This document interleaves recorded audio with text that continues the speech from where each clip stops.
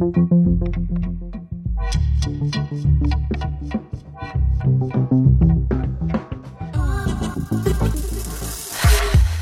to Dollars and Cents for College Students, a multi-part podcast series that gives college students the knowledge and tools to handle their financial situation during and after college. Your host for this program is Professor Frank Longo of Centenary University. Please note that before making any financial decisions, please seek sound financial advice from a financial professional. And now, here is your host, Professor Frank Longo. Hello, and welcome to Dollars and Cents for College Students. Thank you for joining us. The stock market has been exuberant lately. Dow had been surging forward. It broke the 35,000 point barrier and continued higher. We always ask what I call the little kid question. Why? Why? In anticipation of the Federal Reserve cutting interest rates. That seems to be the reason that sparked the Dow.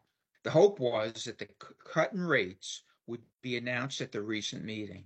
Well, it didn't happen. Fed Chairman Jerome Powell told reporters that a rate cut depends on inflation and economic data.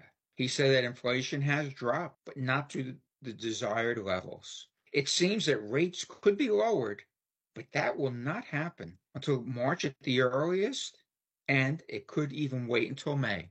And after the meeting, subsequent comments would seem to say not in March. Clearly, Mr. Powell is intent on lowering what has been called the cruelest tax, inflation. It impacts all consumers, but it is a greater problem for low and middle income consumers. Mr. Powell recognizes that to his credit, and he realizes that lowering rates too soon could lead to a resurgence in inflation. Waiting too long could harm the economy and could cause unemployment to rise. It is certainly a predicament. The markets are anticipating a cut in rates, so on the day of Powell's announcement, the Dow Jones Industrial Average fell more than 300 points. That is, after the cut was not announced.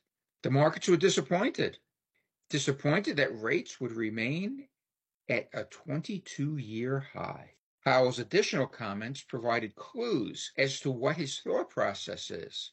He said, and I will quote, "We believe that our policy rate is likely at its peak for this tightening cycle, and that if the economy defaults broadly as expected, it will likely be appropriate to begin dialing back policy restraint at some point this year. But the economy has surprised forecasters in many ways since the pandemic, and ongoing progress toward our 2% inflation objective is not assured. We are prepared to maintain the current target range for the federal funds rate for longer if appropriate," unquote. That is a shift from Mr. Powell's December remarks. It is more dovish than his prior position, but also more hawkish than markets had been hoping for. Mr. Howell pushed back on the likelihood of a March cut, but he didn't take it off the table entirely. There will be 6 weeks of economic data to examine by the Fed's next meeting on March 19th and 20th. I don't think it's likely that the committee will reach a level of confidence by the time of the March meeting to identify that March is the time to lower interest rates, Powell said last week. He is encouraged by the progress made to date on reducing the inflation rate, but he indicated that needs are out there that indicate continuance for some time longer of the current rates. But he did say we are on a path to the 2% annual inflation goal. When asked about how long officials need, Powell said, and I will again quote him, "Lower inflation readings over the second half of the last year are welcome, but we need to see continuing evidence to build confidence that inflation is moving down sustainably toward our goal," unquote. The markets, as evidenced by their recent declines, are not happy by the Fed's lack of action to lower rates. Personally, I think Mr. Powell's rationale is sound. and his concerns are legitimate. Anyone doing food shopping knows that the cost of some items have come down. That there is no doubt.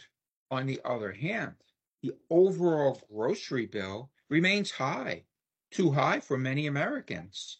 And in some cases, people are observing. They're paying the same price for food and getting less quantity of food for it. And that is a problem. Gas prices dropped previously, but they remain significantly higher than a few years ago. And in recent weeks, they started to rise. OPEC has indicated it will cut production to keep prices high. In short, and in my opinion, Mr. Powell is right to be cautious. Inflation is too big an issue. It must be handled. I applaud Mr. Powell for taking a difficult course of action, but it does look to be the right one. And some people are concerned about his apparent shift in his remarks. And in my opinion, that can't be helped. The information, the metrics, they sometimes contradict each other. They sometimes change. It makes predicting inflation rates and the rate of interest much more difficult than you would think. Many investors would like to see lower interest rates and a higher stock market. I feel rates have been too low for too long. Many people, savers, those who are investing in the stock market and instead choose to save in bank accounts, certificates of deposits, treasury bills, will earn nearly nothing on their hard-earned savings for years. And that is far too long. And these people include many senior citizens, retired people. Savers have an opportunity to lock in decent yields.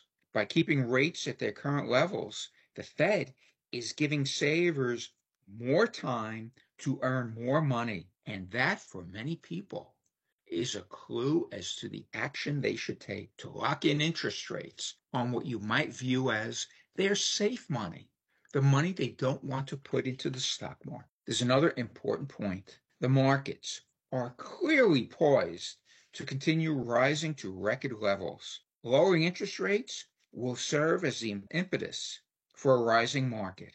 Of course, other economic news and geopolitical events can play a role as well.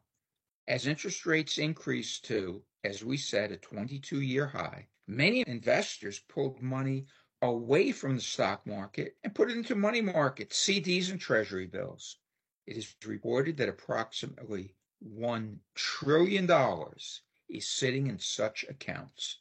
Much of that money, or at least some of it, will find its way into the stock markets as they rise and as interest rates fall. So when it does, you can expect to see markets take off. Some investors who previously earned 5% in a bank account will invest in dividend-paying stocks. Another point, when the safe investments pay lower returns, many investors are willing to accept some risks of the stock market as they pursue higher returns. Let's sum up. The anticipated interest rate cuts will not happen yet, but they could later in the year. Rates will remain high for now. Stock investors should be encouraged. The potential for record stock prices exists, but it will likely happen later this year. Keep in mind, however, those geopolitical events, Russia and Ukraine, Hamas and Israel, China and Taiwan. There are other risks, I'm sure. They remain. And this is why a diversified portfolio that includes treasury bills and notes is important. Now is the time to lock in those high rates on your safe money. Another important point, the market's disappointment about rates remaining high has caused it to fall a bit. This is a good time to identify companies that will thrive due to innovation and opportunity. This is actually an interesting time to save and invest and improve your finances so you have a better life. We will, in future discussions, offer ideas. Until the next time, stay calm, thoughtful, and purposeful. You have been listening to Dollars and Cents for College Students with host Frank Longo. The opinions on this series are those of the host. Before making any financial decisions, be sure to consult with a financial professional such as a certified financial planner. For more information, visit cfp.net.